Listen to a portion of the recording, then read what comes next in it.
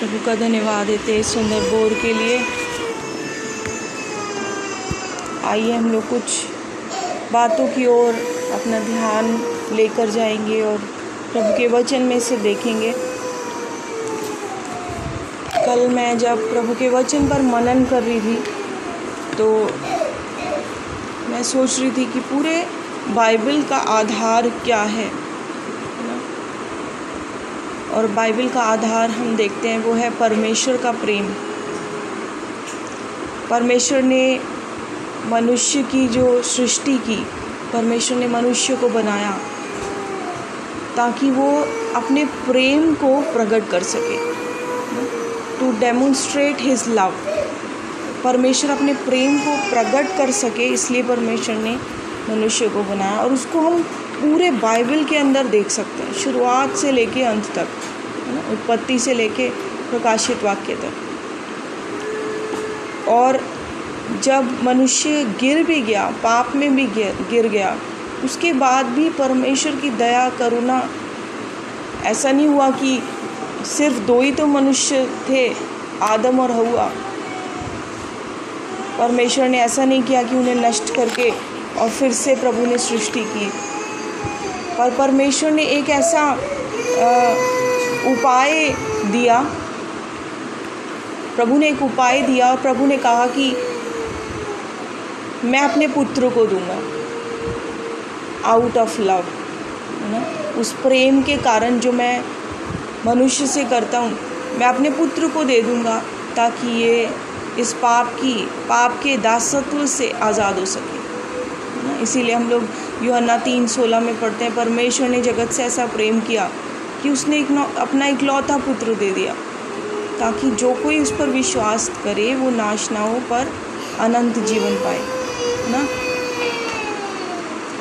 तो परमेश्वर ने हमसे प्रेम किया, है ना। और प्रभु ने कहा कि प्रेम की खातिर मैं अपना प्राण तक दे दूंगा, ना। सो मच फॉर लव, प्रेम के लिए इतना कुछ, है ना। प्रभु ने कहा कि ठीक है, मनुष्य तो गिरा, पर इसके गिरे हुए स्थान से इसको बाहर निकालने के लिए अपने प्रेम के कारण उसने कहा मैं अपना प्राण तक दे दूंगा ताकि मैं इसको बचा सकूं, है ना। और वो हमसे क्या चाहता है? वो हमसे यही चाहता है कि हम उससे भी प्रेम करें। वो हमसे एक संबंध चाहता है, व्यक्तिगत संबंध चाहता है ना। आदम के साथ परमेश्वर ने एक पहली वाचा बांधी, उसके बाद प्रभु ने दूसरी वाचा बांधी। और हम देखते हैं कि उसके बाद भी जब मनुष्य हुए, केन और हाबिल, जो पहले दो संतानें हम देखते हैं बाइबल में आदम की, वहाँ पर भी हमने देखा कि उनके हृदयों को परमेश्वर जांच रहा था, है ना।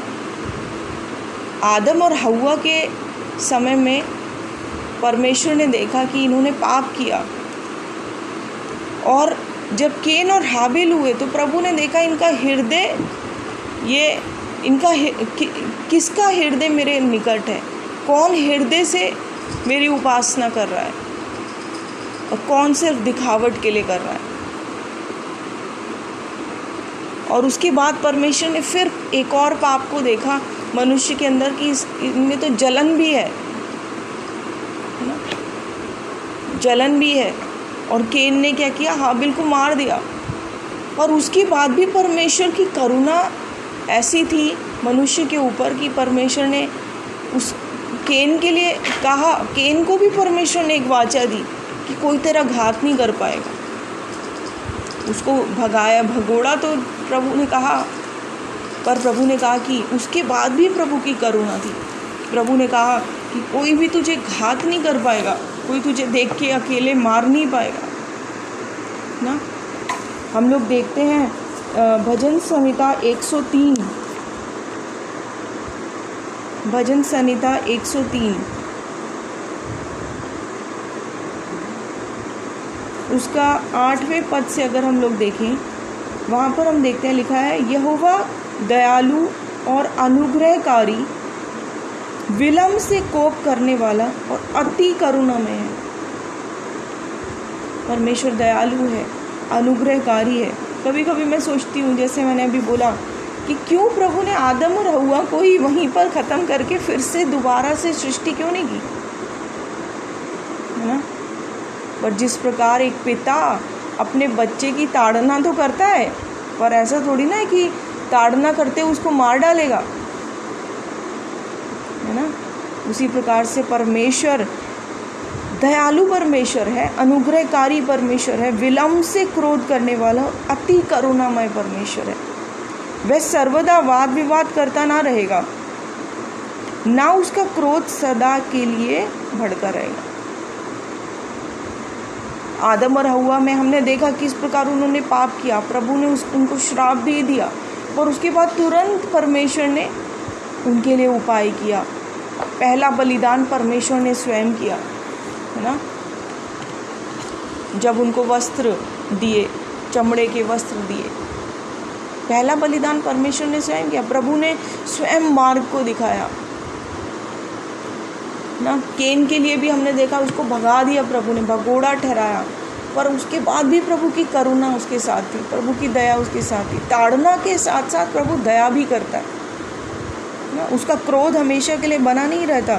फिर आगे लिखा है, उसने हमारे पापों के अनुसार हमसे व्यवहार नहीं किया और ना हमारे अधर्म के कामों के अनुसार हमको बदला दिया है। तो हमारे पापों के अनुसार हमसे अगर व्यवहार करे तो हम में से कोई भी जीवित नहीं रहेगा। और इस समय में, जबकि हम लोग किस काल में जी रहे हैं, हम लोग अनुग्रह के समय में जी रहे हैं, है ना। उसकी परिपूर्णता में, यूहन्ना पहले अध्याय में लिखा है, उसकी परिपूर्णता में हमने प्राप्त किया अनुग्रह पर अनुग्रह। इस समय ये वो अनुग्रह का समय है जब गेहूं और खरपतवार एक साथ बढ़ रहा है ना। Wheat and weeds both are growing together. वो अंत तक वैसे ही रहेगा, कटनी तक ऐसे ही रहेगा। कलीसिया के बीच में ही ऐसे लोग भी होंगे जिनका हृदय प्रभु से दूर है,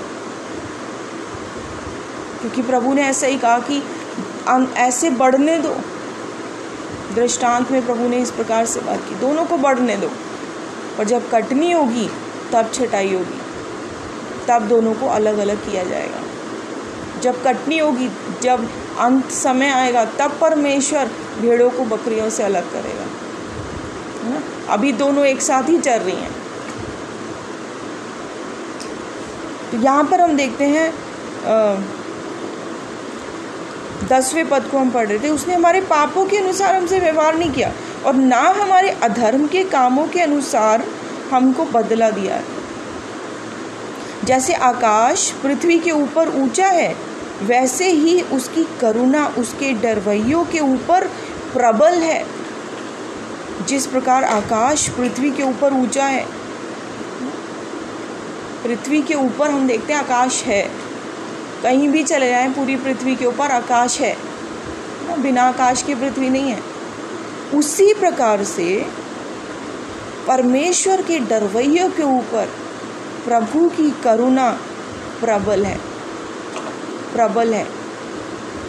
ना। उदयांचल अस्तांचल से जितनी दूर है, उसने हमारे अपराधों को हमसे उतनी ही दूर कर दिया है ना।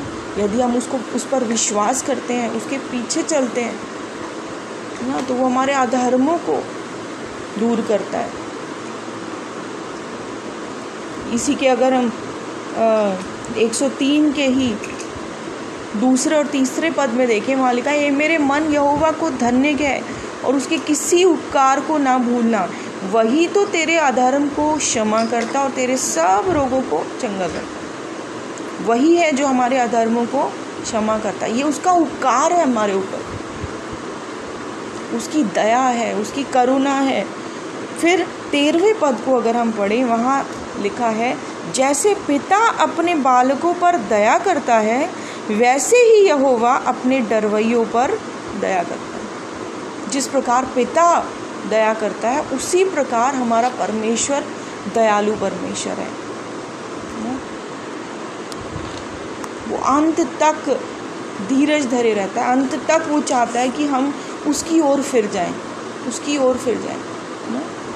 हम में से हर एक की यही गवाही होगी कि कैसे हम लोग पाप में पड़े हुए थे, पर परमेश्वर का आत्मा हमें धीरे धीरे बहुत धीरज के साथ प्रभु ने हमें बाहर निकाला।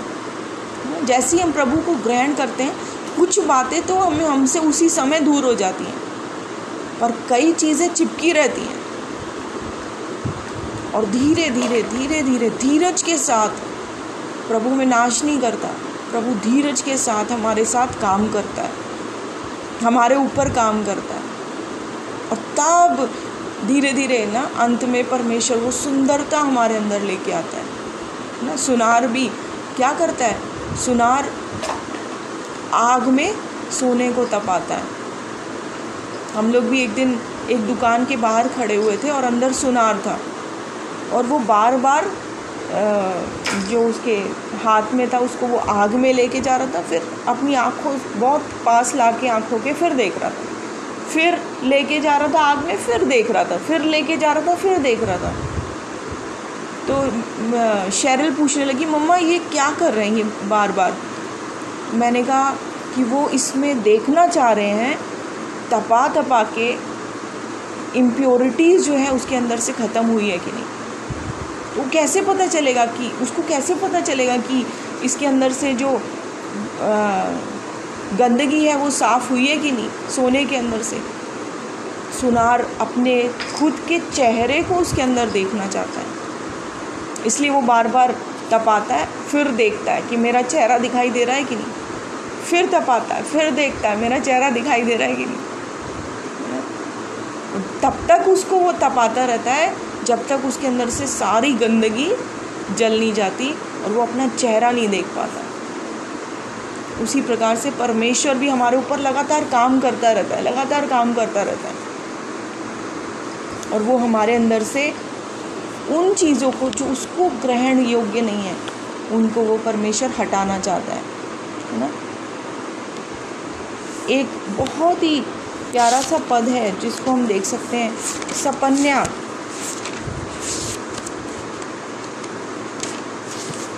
सपन्या उसका 3 अध्याय,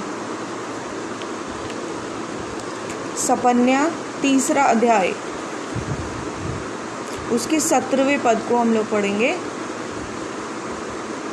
यहाँ लिखा है, तेरा परमेश्वर यहोवा तेरे बीच में है, वह उद्धार करने में पराक्रमी है, वह तेरे कारण आनंद से मगन होगा, वह अपने प्रेम के मारे चुपका रहेगा, फिर ऊंचे स्वर से गाता हुआ तेरे कारण मगन होगा। यहाँ पर क्या लिखा है? तेरा परमेश्वर तेरे बीच में है ना। पहले तो परमेश्वर हमारे साथ है, हमारे बीच में है, फिर वह उद्धार करने में पराक्रमी है। परमेश्वर ने हमारे लिए मार्ग को तैयार किया, उस उद्धार के मार्ग को। उसके आगे लिखा है कि वह तेरे कारण आनंद से मगन होगा। जब हम अपने परमेश्वर से प्रेम करते हैं तो वो हमारे कारण वो भी आनंदित होता है, वो भी आनंद से मगन होता है। फिर लिखा है, वह अपने प्रेम के मारे चुपका रहेगा। वो अपने प्रेम की, जैसे हम अपने बच्चे को अपने से लगाए रखते हैं ना, अपने गले से लगाए रखते हैं, छोटे बच्चे को जरा सी भी चोट लगती है तुरंत गोद उठाते हैं, प्रेम करते हैं। तो प्रभु का वचन कहते हैं वो अपने प्रेम के मारे हमसे चुपका रहेगा, फिर ऊंचे स्वर से गाता हुआ तेरे कारण मगन हो। क्या कभी हमने ऐसा इमेजिन किया कि प्रभु मेरे कारण मगन हो रहा है, मेरे कारण प्रभु गीत गा रहा है? हम तो प्रभु के लिए गीत गाते हैं, आराधना करते हैं। कभी ऐसा सोचा है कि प्रभु हमारे कारण गीत गा रहा है, प्रभु हमारे कारण मगन हो रहा है, आनंदित हो रहा है? प्रभु हमसे इतना प्रेम करता है। उसका प्रेम का झंडा अगर हम इसको देखें, सबोपदेशक 2 अध्याय, श्रेष्ठ गीत 2 अध्याय उसके चौथे पद में लिखा है, वह मुझे भोज के घर में ले आया और उसका जो झंडा मेरे ऊपर फहराता था वह प्रेम था।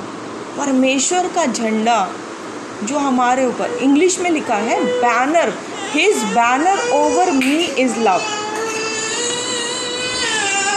और बैनर आपको पता है क्या है? कौन?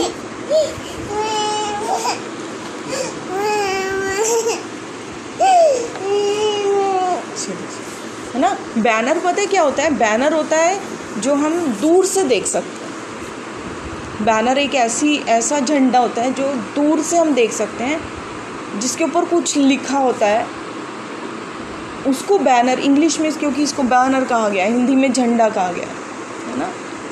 तो और उसके ऊपर, उस बैनर के ऊपर जो प्रभु ने हमारे ऊपर लगाया है वो भी दूर से दिखाई दे सकता है, और उसके ऊपर लिखा है प्रेम, परमेश्वर का प्रेम, परमेश्वर का अनुग्रह ना, परमेश्वर की दया, वो हमारे ऊपर परमेश्वर ने ठहराया हुआ है।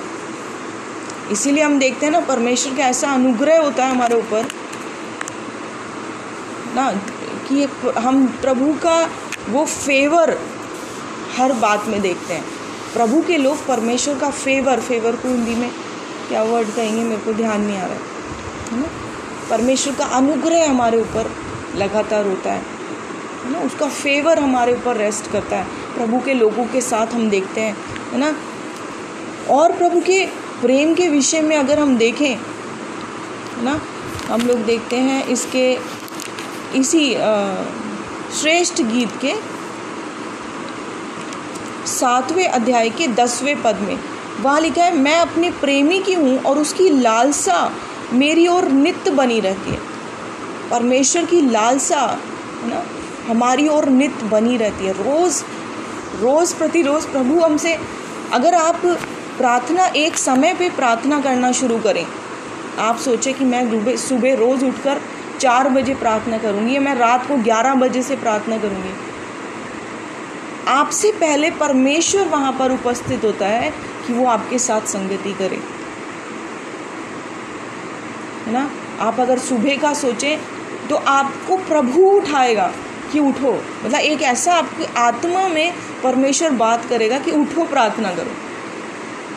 आपने ऐसा एक्सपीरियंस किया होगा ना, मैंने भी ऐसा अनुभव किया है कि ऐसा होता है कि अगर आप एक समय निर्धारित करें प्रभु के लिए, तो परमेश्वर उस समय पे, परमेश्वर का आत्मा आपको, अगर आप नहीं भी उठना चाह रहे ना, प्रभु का आत्मा आपको कचोटेगा कि क्यों नहीं उठ रही है, क्यों नहीं प्रार्थना करिए, मेरे साथ समय बिता।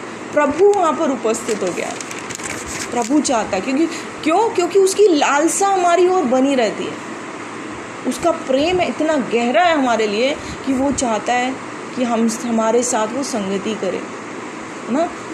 हम इसी के अगर 8वें अध्याय के 6ठे पद से आगे पढ़ें, श्रेष्ठ गीत के, यहाँ लिखा है, मुझे नगीने के समान अपने हृदय पर लगा रख और ताबीज़ के समान अपनी बाह पर रख।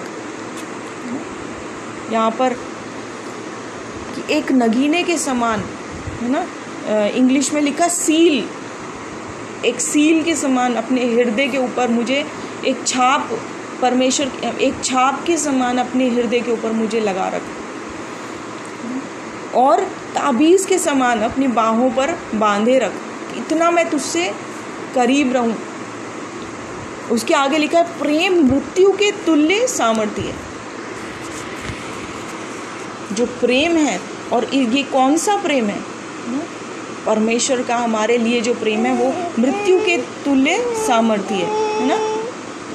उसके आगे अगर हम देखें 7वें पद को, वहाँ लिखा है, पानी की बाढ़ से भी प्रेम नहीं बुझ सकता और ना महानदों से डूब सकता है। यदि कोई अपनी घर की सारी संपत्ति प्रेम के बदले दे दे तो भी वह अत्यंत तुच्छ ठहरेगी ना। ये परमेश्वर का प्रेम इतना गहरा हमारे लिए। और अगर हम हागे की पुस्तक में 2 अध्याय 23वें पद में देखें, वहाँ पर इस प्रकार से वर्णन है कि परमेश्वर ने हमें सिग्नेट रिंग ठहराया। सिग्नेट रिंग यानी वहाँ पे लिखा है अंगूठी, हिंदी में लिखा है अंगूठी, पर इंग्लिश में लिखा है प्रभु ने हमें सिग्नेट रिंग ठहराया। सिग्नेट रिंग कोई साधारण अंगूठी नहीं होती है। सिग्नेट रिंग वो अंगूठी होती है जो राजा जिससे अपनी मोहर लगाता है ना, ऐसी अंगूठी जिससे राजा अपनी मोहर लगा देता है। तो परमेश्वर ने वो अधिकार आपको ठहराया है जिससे राजा अपनी मोहर लगाता है। वो अधिकार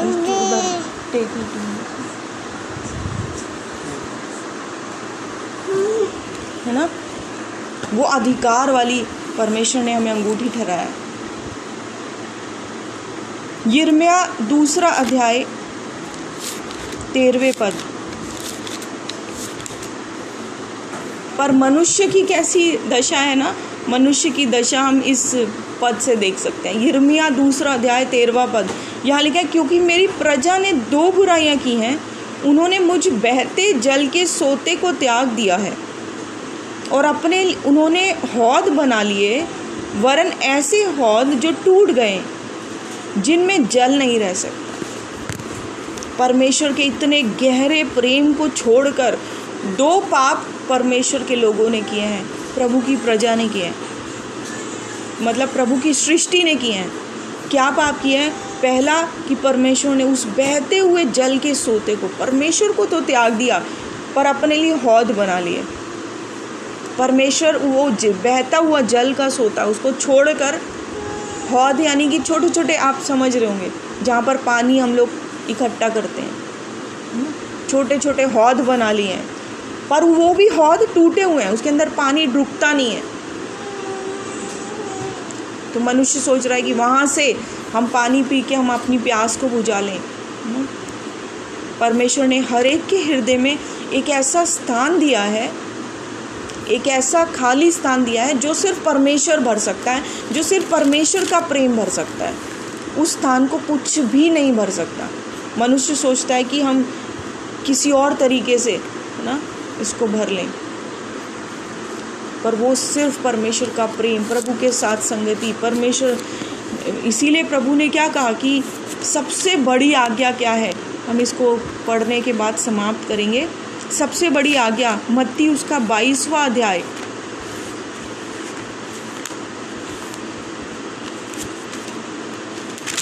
मत्ती 22वां अध्याय 36वें पद से मैं पढ़ूंगी। यहाँ लिखा है, हे गुरु, व्यवस्था में कौन सी आज्ञा बड़ी है, कौन सी सबसे बड़ी आज्ञा है?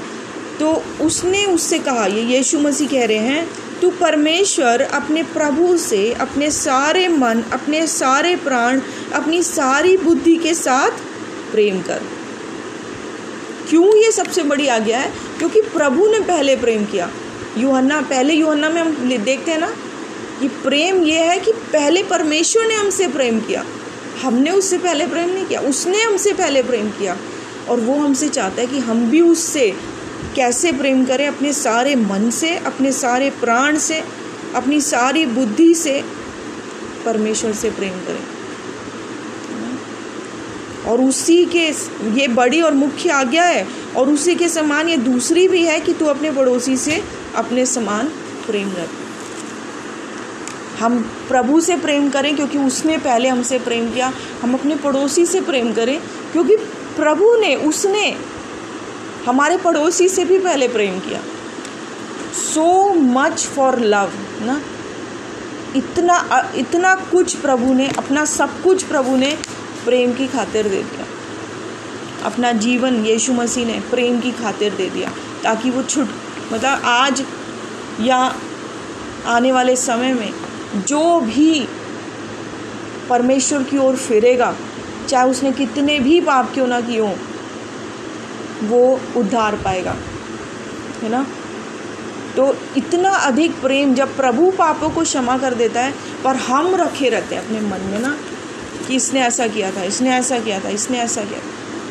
इसलिए प्रभु ने कहा कि अगर क्योंकि मैं तुम्हारे पड़ोसी से प्रेम करता हूँ, तो तुम भी उनसे क्या करो, प्रेम करो। बिना प्रेम के हम लोग उस सुसमाचार को भी नहीं बांट सकते, हम परमेश्वर के वचन को भी नहीं बांट सकते जब तक कि प्रेम हमारे हृदय में नहीं। तो आइए हम लोग प्रार्थना में जाएंगे। प्रभु यीशु हम आपका धन्यवाद देते हैं परमेश्वर। प्रभु आज के इस वचन के लिए परमेश्वर पिता, आपने कितना अधिक प्रभु हमसे प्रेम किया परमेश्वर, सृष्टि की शुरुआत से अंत तक परमेश्वर पिता।